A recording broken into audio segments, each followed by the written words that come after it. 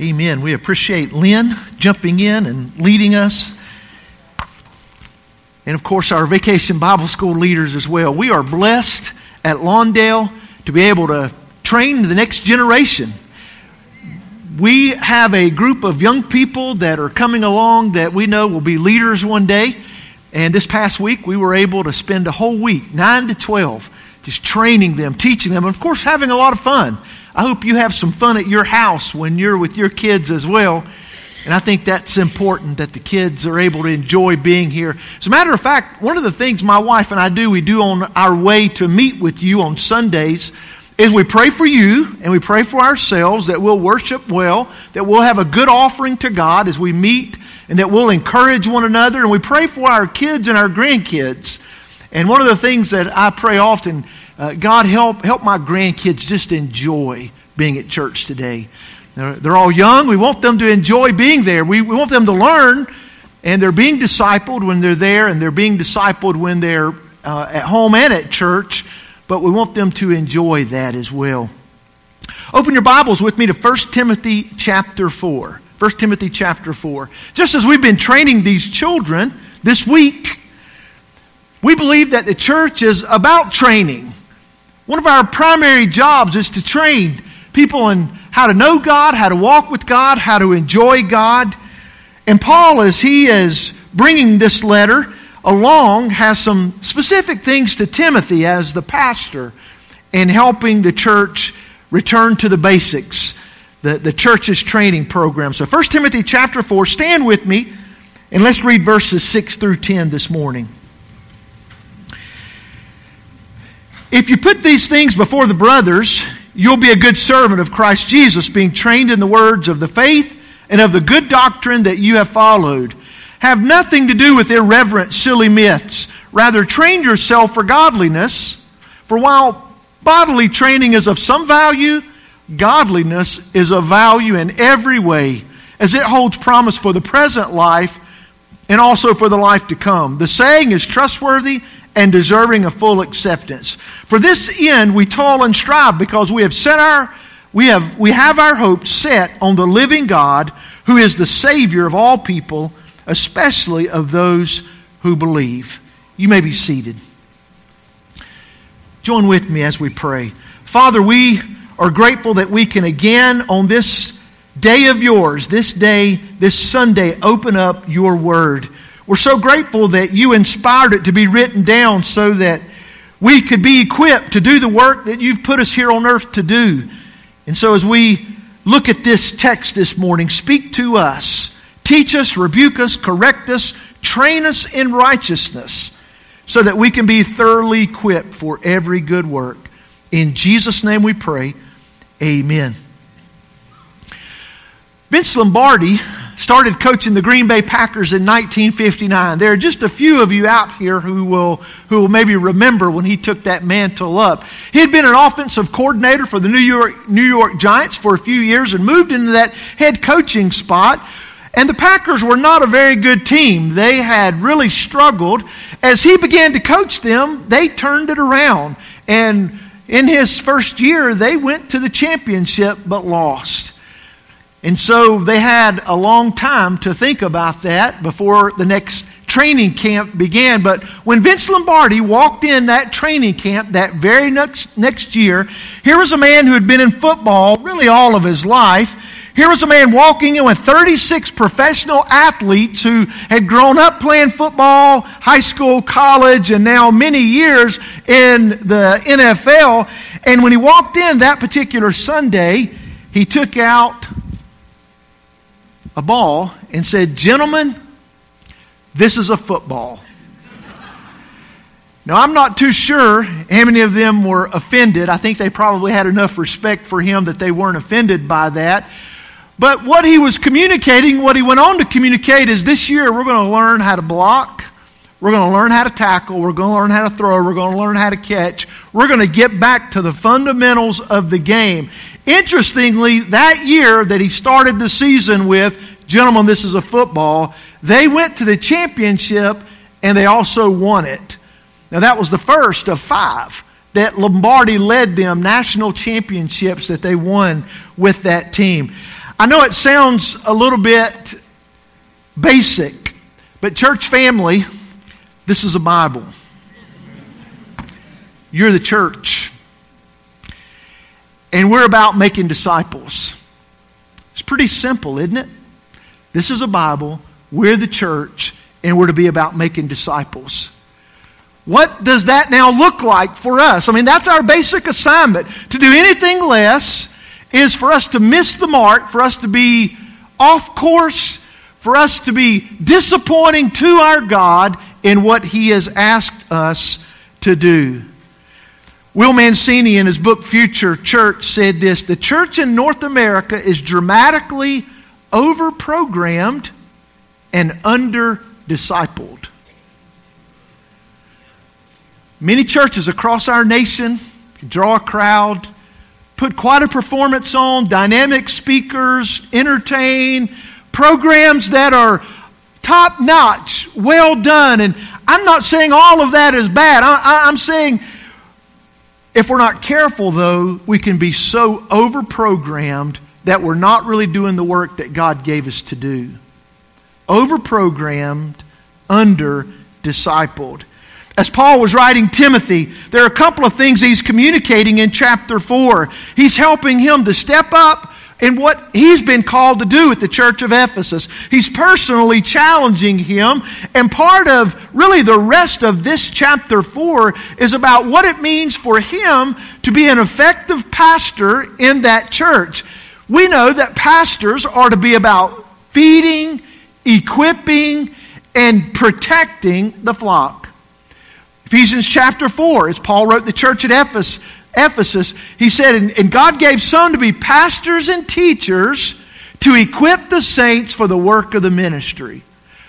That's what we're to be about, leading and feeding, equipping and protecting, to make sure that God's church is doing the work that He put us here on earth to do and is ready one day for His return. So if we're going to be about our business, there is a training program that we are to be about. Look with me again in verse 6. Our first point this morning is the training program must have the right content. If you put these things before the brothers, Paul said, you will be a good servant of Christ Jesus, being trained in the words of the faith and of the good doctrine that you have followed. Now, think with me here. He's telling Timothy he's been trained in what he should know. The words of the faith and of the good doctrine.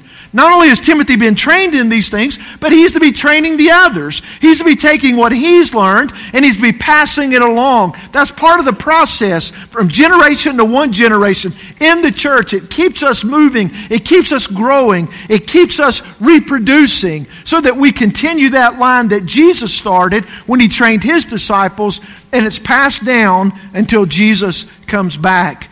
And so what do? We train our members to be good students of the Scriptures. Do you see that? When Paul told Timothy being trained in the words of the faith, there are a few ways that we're trained in the Scriptures, and the words of the faith is part of that. It's the parts of Scripture. It's the words that make up the sentences, that make up the paragraphs, that make up the chapters, that make up the books of the Bible. It's the words of faith. We're to be diligently reading and studying and learning these words of faith, these parts, so that we can better understand the whole. It's not enough for us to just hear and just take away what we're being taught in a classroom or in a worship service like this. It's good, but we're to be trained in these words on a daily basis. Trained is nourished, built up. We're conditioned in a certain kind of way. It's interesting because the world, it seems, is always trying to condition us into its way of thinking. Paul in the Church of Rome, he said, do not be conformed, conditioned. Do not be conformed to this world any longer, but be transformed by the renewing of your mind. How are we transformed? It's these words of faith that are living and active. This sword, this hammer, this fire that God produces through His Word as we spend time in it.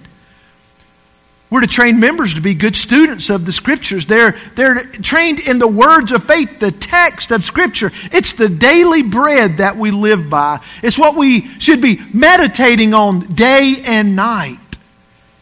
We're to be saturated in the words of faith. But he also says, and of the good doctrine. Now think about doctrine for a minute. That's our theology. We have the words of faith, the words of Scripture, the books of Scripture, but we also have the doctrine that when we look at all of Scripture and take it all into context, this is what it says about these areas. That's how we know who God is, Trinity. He's Father, Son, and Holy Spirit. We have good doctrine because we take all of Scripture into account. How do we know about salvation? Well, we take all of the Scripture. The Bible is a book about God bringing salvation to us. And we look at all the Scripture passages in context and bring a doctrine of salvation together. How do we know what the church is? Well, we take all of Scripture. How do we know what prayer is? We take all of Scripture in its context. We have good doctrine. So we have the parts, the text of Scripture, and then we have the summary or a theology of Scripture. But there's one more thing that I think we can take away from verse 6, and that's not only the text and the theology of Scripture, but the trouble with Scripture, and that is that some people can misinterpret it and twist it and distort it. And that's what the first part of verse 6 is communicating. If you put these things, that is, the false teachers and their source of where they're getting their ideas from, if you put these things before the brothers, you'll be a good servant of Christ Jesus. See, being trained, we can identify that. We know the parts of Scripture and the summary of Scripture, the text and the theology. So when trouble comes along, we can identify it and know that is not consistent with the Word of God. That is not what God said. And so therefore we reject that. As a matter of fact, if somebody's going to teach that, we're going to speak to them and correct them so that we can bring them back in line with what the Word of God does say. And Paul said, put these things before the brothers. Now, how would Timothy put them before the brothers? Well, I think in some ways it goes back to the kind of temperament that an elder, a pastor, an overseer would have. When I read in 1 Timothy chapter 3, those first 7 verses, notice a couple of the dispositional characteristics that are given. At the end of verse 2 it says, able to teach, but then it says, not a drunkard, not violent, but gentle. Isn't it interesting sometimes churches can be viewed as mean-spirited and ugly, and that's not the way we want to communicate to the world who we are. Jesus was gentle. Now, there were times when he wasn't gentle, but you know where he was most not gentle? It was among the religious leaders. It was in the temple, and it was sometimes when he was out with the Sadducees and the Pharisees. But with people who were lost, here you have this Savior who is gentle and is giving an offer to them of salvation. He came to seek and to save those who are lost. And I think these are qualities that we want to make sure are a part of our leaders, not violent, but gentle, not quarrelsome. Isn't it interesting? Sometimes people can take a word or a phrase and it's almost like a gotcha moment, and it's like they're seeking to find something wrong and present some kind of quarrel or point something out. Now, I'm not saying we shouldn't be discerning and we shouldn't think through things, but there's a difference between that and being quarrelsome. Nor a lover of money. And of course you can continue on reading that, but I want you to see that's how Timothy was to carry himself. And that's how he was to point these things out. And if you put these things before the brothers, you'll be a good servant of Christ Jesus, being trained in the words of faith and of the good doctrine that you have followed. Can you imagine in a home where this kind of thing is happening? Parents who are teaching their kids how to get in the Word, to read the parts so they can understand the whole. We talk in terms of kids learning to read in that first grade level, and third grade they're able to read a little bit more, and parents, I can't tell you how important that is to help your kids to start learning to spend time. Now, they may not be reading whole chapters and reading through their Bible in a year by third grade, but they can start reading verses and paragraphs and start putting pieces together of a whole book over a period of time. And if we can help them to start learning the Scriptures and then start studying, where they have sound doctrine, maybe even through catechism, where we're helping them to, who is God? He's the creator of the world. Why did He create, and who created you? God did. Why did He create you? To love Him and to know Him and to enjoy Him. We want to help them think through sound doctrine so that as they grow up, then they're able to even defend sound doctrine. It's what God means for us to do in our homes. It's what God means for us to do in a church family. And Paul is pointing this out, that that's what he's done with Timothy. And of course, that's part of Timothy's job as he's pastoring this church. Train members to be good students of the Scriptures. Well, there's another thing I think we can point out from verse 6, and that is we should train members to be good servants of Jesus Christ. I love that phrase and that description that Paul is giving Timothy. If you put these things before the brothers, you'll be a good servant of Christ Jesus. Wouldn't that be good to be known as that? If somebody says, you see that man over there? He is a good servant of Christ Jesus. You see that woman over there? She is a good servant. That boy, that student, that girl, he or she is a good servant of Jesus Christ. One day, it's not only going to be that somebody like Paul could identify that with Timothy, or somebody could identify that with you, but we're all going to be identified by Jesus as to whether we've been good servants or not. Have we taken what He's given us and used it for His glory? Have we lived for something beyond ourselves? Have we lived our lives in preparation for the next? Hold your place here. Turn back to Matthew 25. There's a parable that Jesus gives to demonstrate that there's going to be an accounting one day of whether or not we've served Him.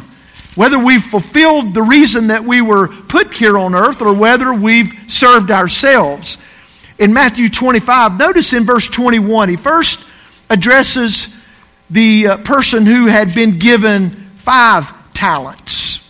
And of course, he used them well. So verse 21, his master said to him, "Well done, good and faithful servant.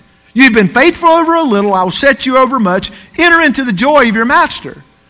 You see, he had been given a brief time to use what the master had given him. And when the master returned, he evaluated his work. And he said, "You've used what I've given you well. You are a good and faithful servant. Enter in to the joy of your master." Now, there was someone who wasn't given quite as many talents, as many opportunities as the 5-talent guy. This is the 2-talent person. And notice with me, down in verse 23, this is his evaluation. His master said to him, "Well done, good and faithful servant. You've been faithful over a little, I will set you over much. Enter in the joy of your master." Now, he didn't say, "Now, you were given a lot less than this other guy or this other girl." He just said, "You've been faithful with what you've been given. Well done, good and faithful servant." Now, some of you might say, "I've been given a lot of talent." Some of you may say, "I've been given very little talent." But it doesn't matter. God's going to judge you based on what you've been given. Have you been using it for Him or not? Now, there was one who was only given 1 talent, and he didn't use it well. Notice in verse 26 of Matthew 25, what was said about him. "But his master answered him, 'You wicked and slothful servant. You knew that I reap where I have not sown and gather where I scattered no seed. Then you ought to have invested my money with the bankers.'" In other words, you should have made the best use of what you've had, but you made excuses. You made rationalizations, justifications. When he stood before the Lord, he said, "You wicked, slothful, you wicked, lazy servant. You did not do what you were put here on earth to do." Now, I don't think that's going to be a pretty picture one day when a person who's not lived their lives for Christ stands before God. I think once we've been redeemed, we will be able to enter into heaven, but there's a place where we can live as worldly, carnal Christians And I think we'll be embarrassed when we stand before God one day. And then there's that place where we can take what God's given us and we can grow in it and we can be obedient to Him, and we'll be confident when we stand before Him. We'll have a good offering to give Him because we've lived our lives like He intended for us to live it. Now, when you look back in 1 Timothy chapter 4, again, Paul said, if you put these things before the brothers, you'll be a good servant. That's our goal, to be a good servant of Jesus Christ. It's not to get what I want. It's not to gratify my own life. It's not to live like I want to live. It's to follow Christ. The one who gives up all will gain all. The one who loses his life will gain his life. And I think that's part of what we're getting at here by that title, servant. You'll be a good servant. Now, a good servant will protect the name of his master.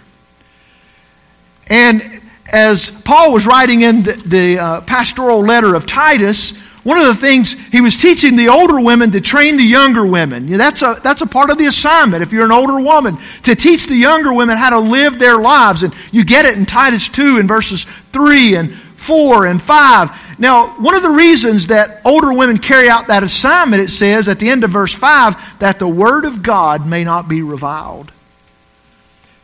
In other words, that God will not be disrespected. What He has told us to do, we're living it out. We're not just saying I'm a Christian, we're living it out. We're doing what He's called us to do. We're not letting people say, well, you say you're a Christian, that must not be very effective. That must not make much of a difference in your life because you're living just like the world. And so we want to be good servants. We want to protect His name. God doesn't need me to protect His name, but He's called me to be a light. He's called you to be a light. He's called you not to dishonor His name, but to honor His name with the people around you. And of course, it allows us to protect this flock. We're to be interested in His flock, the church, because He is. And one of the things he tells leaders in Titus, again, another pastoral letter, verse 9, when he talks about an elder, an overseer, he must hold firm to the trustworthy word as taught, so that he may be able to give instruction in sound doctrine and also to rebuke those who contradict it.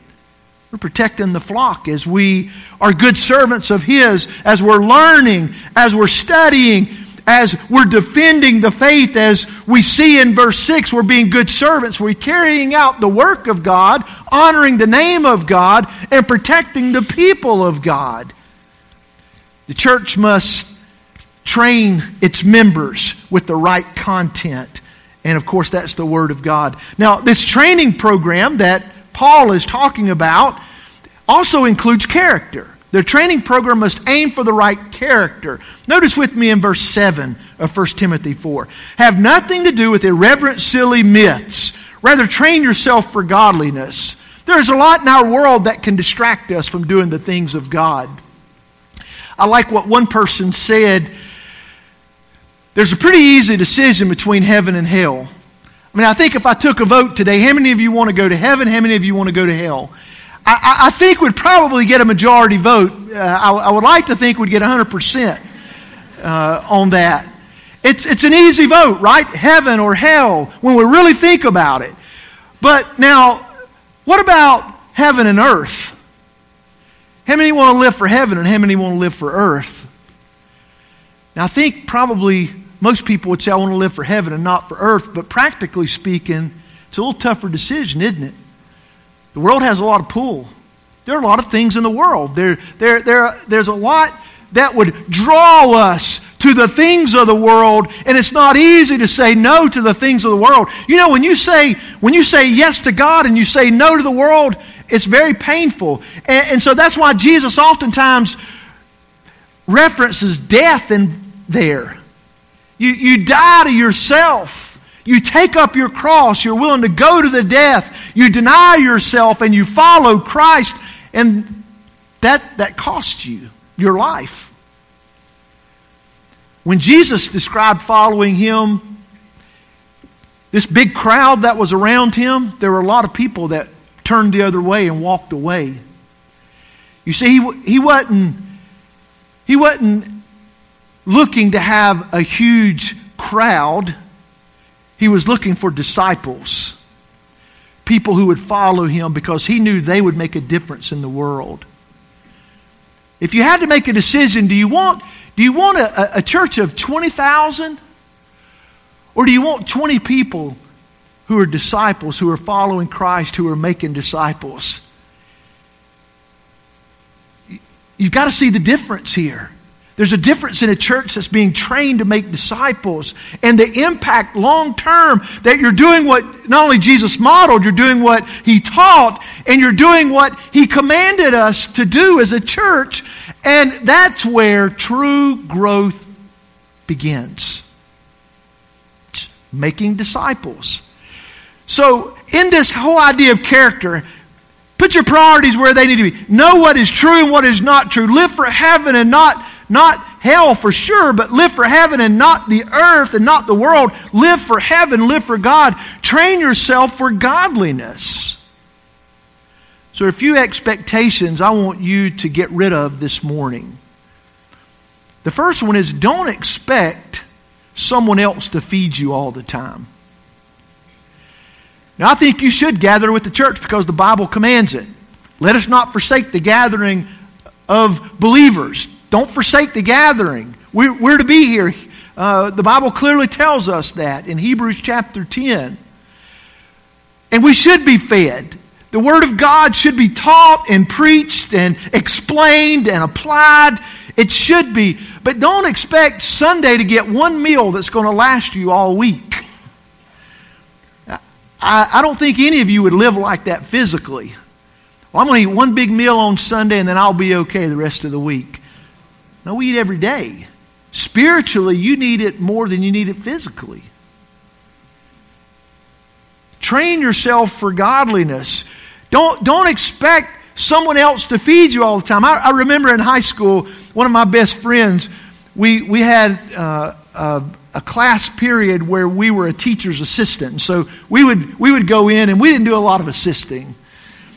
But we would go in the back room and we'd eat our lunch. And so his mom always cut up apples. So I had my peanut butter and jelly every day. And his mom, she would cut up apples, and she knew that we were friends, and she would cut up enough for both of us. And there was one day I remember she had cut them up, and we noticed that there was a good bit of the core left on that apple. And we started talking about, it would be nice if your mom would cut that core off too. And he went home and he told her that. And I remember his response when he came back. He said, well, Mom asked, did we want her to chew up those apples for us too? Don't expect somebody to feed. We would think that was not right. There's something wrong if a child, if by the age of 5 and 6, we were still spoon feeding those kids. With that, you've got to start learning how to feed yourself. And some of you kids, you need to start feeding yourself. You don't need to ask your mom to keep feeding you any longer. But we would say there's something wrong there. They've got to learn. They've got to take a responsibility to start feeding themselves. And I wonder how many people have been saved for years and have never learned how to get in the Word, never developed the discipline to read the Bible, and never understood sound doctrine before. And God is thinking, when are we going to grow up? Don't expect someone else to feed you all the time. Train yourself. Secondly, don't expect someone else to do what you're supposed to do for yourself. Nobody else can develop discipline for you. You've got to set aside that time. You've got to get up. You've got to know when it's time to go to bed. You've got to spend time and open up this book and learn how to read it. Discipline, perseverance on those days when it doesn't feel good and you don't really want to read. How do you develop that kind of perseverance to keep on reading and the kind of accountability that comes with that others can ask us about our reading? Perseverance, and then obedience. Train yourself for godliness, that you would be obedient to God, living out the truths, not just reading them, not just knowing them, but living them out and obeying God. Don't expect somebody else to do what you're supposed to do for yourself. Thirdly, don't expect benefits of godliness only in the next life. Notice that in verse 8, for while bodily training is of some value, godliness, living like God intended, living knowing that not only God is with you, but one day He will evaluate you. Godliness is of value in every way as it holds promise for the present life and also for the life to come. You see, there are benefits right now. If you've never really gotten into the Word and started learning and growing and serving and obeying and using what God's given you, you have no idea what it's like to live a fruitful life yet. I'm telling you, when you begin to see God work in you and make you more like Christ, and you begin to see God use you to touch other people's lives and to begin to make disciples, it's one of the great joys that God gives us to live here on earth. We're fulfilling the purpose that He gave us. And so there is benefit in this life for godliness. Don't just expect it all in heaven. Right now, God wants to use you. Even as you learn how to obey Him, you're learning how to love Him more. The more you love Him, the more you want to obey Him. The more time you spend with Him, you're growing and you're understanding His love, and it overwhelms you so that you want to be obedient. We're not talking about just a legalism. Again, check the box. I read my Bible today. The goal is to grow closer to God, to understand Him more, to grow in this relationship. And the more you obey Him and grow in your relationship, the more you love Him and the more you want to obey Him. And you love your neighbor better when you're growing in godliness. You have compassion for people. You're less judgmental of others because you know you come short and you don't always live it out perfectly. You love your neighbor better when you're growing in godliness. You're able to share truth with your neighbor in a more effective way because you're learning more about who God is and what He expects. So don't expect benefits of godliness only in the next life. There are benefits right now. And then fourthly, don't expect benefits only in this life. There's a promise for the life to come. You saw that at the end of verse 8. Also, it holds promise for the present life and also for the life to come. This life is a very brief time. Remember, average life expectancy, 80-ish. Half time, 40. What quarter are you in? Most of us are a lot further on than we could have ever imagined at this point, right? This is just a preparation for the next.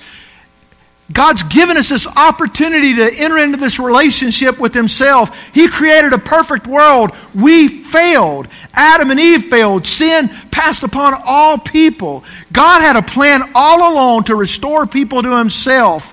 And He sent His Son who would die for our sin. He would come and He would provide an opportunity for us to be restored to God through His death and through His resurrection. And those who confess Jesus as Lord and place their faith in His death and resurrection, they're adopted into His family. They're made right with Him. They're prepared now to be with Him, and the rest of their life on earth is growing in that relationship so that they can be faithful servants until He comes back. So for us, we're living for the next life. We're doing all we can in this life so that we're ready for the next life. We're ready only because of Jesus, and because of Jesus, we want to do all we can to help others get ready for when He does return.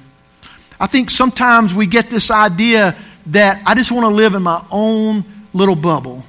I want to be comfortable. I don't want to be inconvenienced. In Vacation Bible School, I was challenged again to make sure I'm not just doing what's comfortable. So in each one of the worship services, I start by, okay, I'll learn this motion. I'll learn that motion. That's very uncomfortable for me. When the staff was watching the video, you watch video to get better.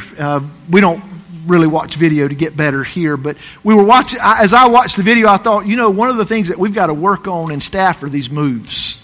We're bad. We're bad.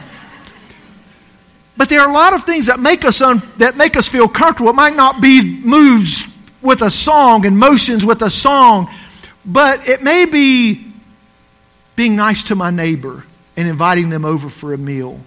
It may be just stopping for a moment in the driveway and speaking. Maybe it'd be nice just to run on into the house, not say anything to anybody. We've been working all day, right? So why do I want to take a couple of minutes for that? It may be tough to think about getting out of my bubble and building a relationship with someone at work that I'm going to share the gospel with, or maybe teaching a children's class, or maybe teaching a special needs class, or working in some kind of ministry in the church. And because we're afraid to take risk and get out of our comfort zone, we're robbed of what God really wants to do in us and through us, and the glory that He would get because of the work He would do in us. I think it's when we get out of our comfort zone that it takes the most faith, doesn't it? When we take risk. Because for me, I like to live life measured. I'm thinking always, before I get somewhere, how am I going to approach this where I don't feel awkward? You know, maybe some of you are like that. You're processing it. You live a measured life. If something comes out of your mouth, many of you, not all of you, many of you, you've already thought it through. You know what it's going to sound like when it comes out. You're living a measured life. And there's nothing wrong with living a measured life, but there's some risk in life too. That when you take that step, you might get rejected. Somebody might not like you. They might not like your accent. You know, you may be from the South, or you may be from the North, or you may be from somewhere else in the world. You're taking risk. But if you only do what you're able to do, whatever you can figure out and calculate and get done yourself, when it's done, you know who gets the credit for that? You do. Because you did what you could do. But when you step out of your comfort zone and you do something that's bigger than you, and that looking back on it, you know what people say? That had to be God. That wasn't you. It's getting out of our comfort zone. It's taking risk. It's willing to do something that, you know, I can't figure it all out mathematically. I can't figure it all out on my agenda. It doesn't quite fit my calendar like I was planning it. But that's when God does what only He can do. That's when God shows up. Now, God's always with us.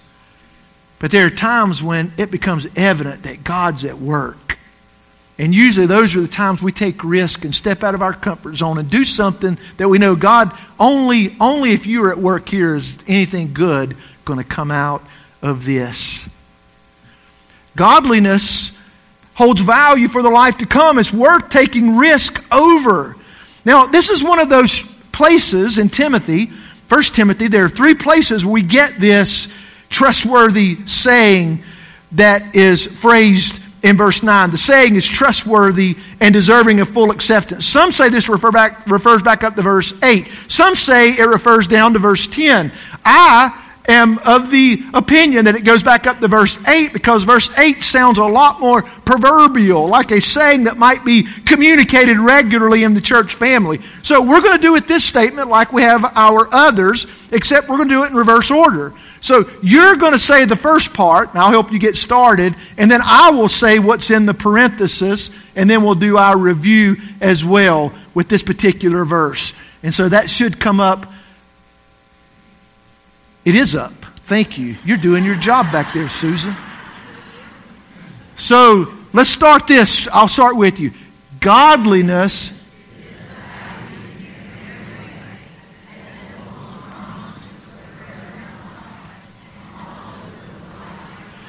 The saying is trustworthy and deserving of full acceptance. Now let's do that one more time, church.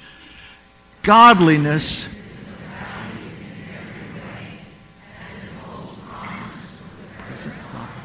And also for the life to come. The saying is trustworthy and deserving of full acceptance. Now remember, it was in chapter 1, verse 15, we picked up our first saying. So let's go to that. I've got the parenthesis part down. The saying is trustworthy and deserving of full acceptance.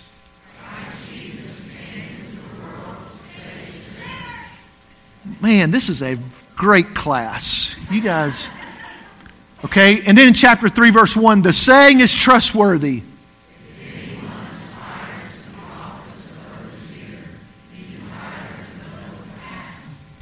Excellent. Thank you for participating and for being such a good class. Look with me again back in the text. Verse 10. For to this end we toil and strive. This was no little matter for Paul.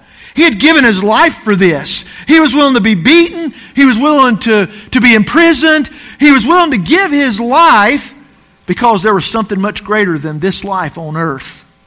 For this end we toil and strive. We labor, we sweat, blood, sweat, and tears because we have our hope set on the living God.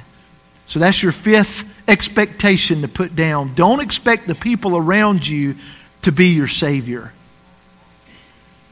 Only God is your Savior. He is the only one who will be able to help you live life and be ready for the life to come. He is the only Savior. Your spouse is not your Savior. All that you expect out of your spouse, all that you expect out of your kids, they will never save you. They'll never give you what you really need. All that you expect even out of your church family and your pastors will never be able to give you all that you need. But we do know what you need, and that's God. And he tells Timothy, for to this end we toil and strive because we have our hope set on the living God. God is alive. God is at work. God is around you. God is drawing you to Himself. God is growing you. And He is the Savior of all people. For God so loved the world that He gave His only Son, that whoever believes in Him shall not perish but have everlasting life. There is only one Savior, and He is adequate for anyone in this world. He came to seek and to save the lost. God loves people. God so loved the world that He gave His only Son. But who experiences that salvation? Those who believe. Those who place their faith in Jesus Christ. And when you place your faith in Jesus Christ, you become a part of His family, and God begins this good work in you. God starts this good work of changing you. He changes your heart. He gives you His Spirit. And He starts this work of making you more like Christ. And you have this promise that the one who starts this good work in you, our Vacation Bible School students, He will carry it on to completion until the day of Christ Jesus. We've set our hope on Him.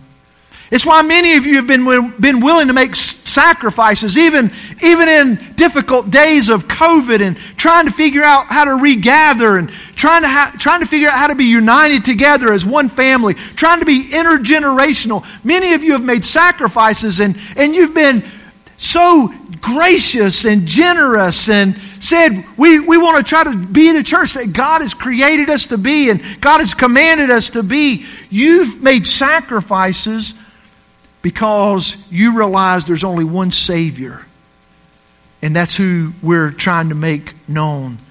You want to honor Him. You want His body to be united. You want to see His work accomplished. You want to see His Word learned and studied and defended, not just by this generation, but generations to come. He gave all for us. We give all for Him. Ladies and gentlemen, this is a Bible. You are the church.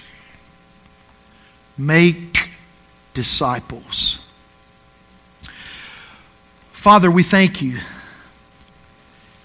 for a church family that we can come and worship You together with. You commanded us. These people obeyed today. And I pray that as we come to this part of our service, that Your Spirit would draw us to Yourself. Convict us of any sin before we observe Your supper, before we take communion. Lord, search our hearts even now, our words, our actions, our attitudes. If there's any wicked way in any one of us today, I pray that You will convict us and bring us to a point of repentance even now. And I pray that as we surrender ourselves to You this morning, that You'll do such a work in us that there's only one thing the world can say: surely surely God is in that place. Surely God is working in those people. In Jesus' name we pray. Amen.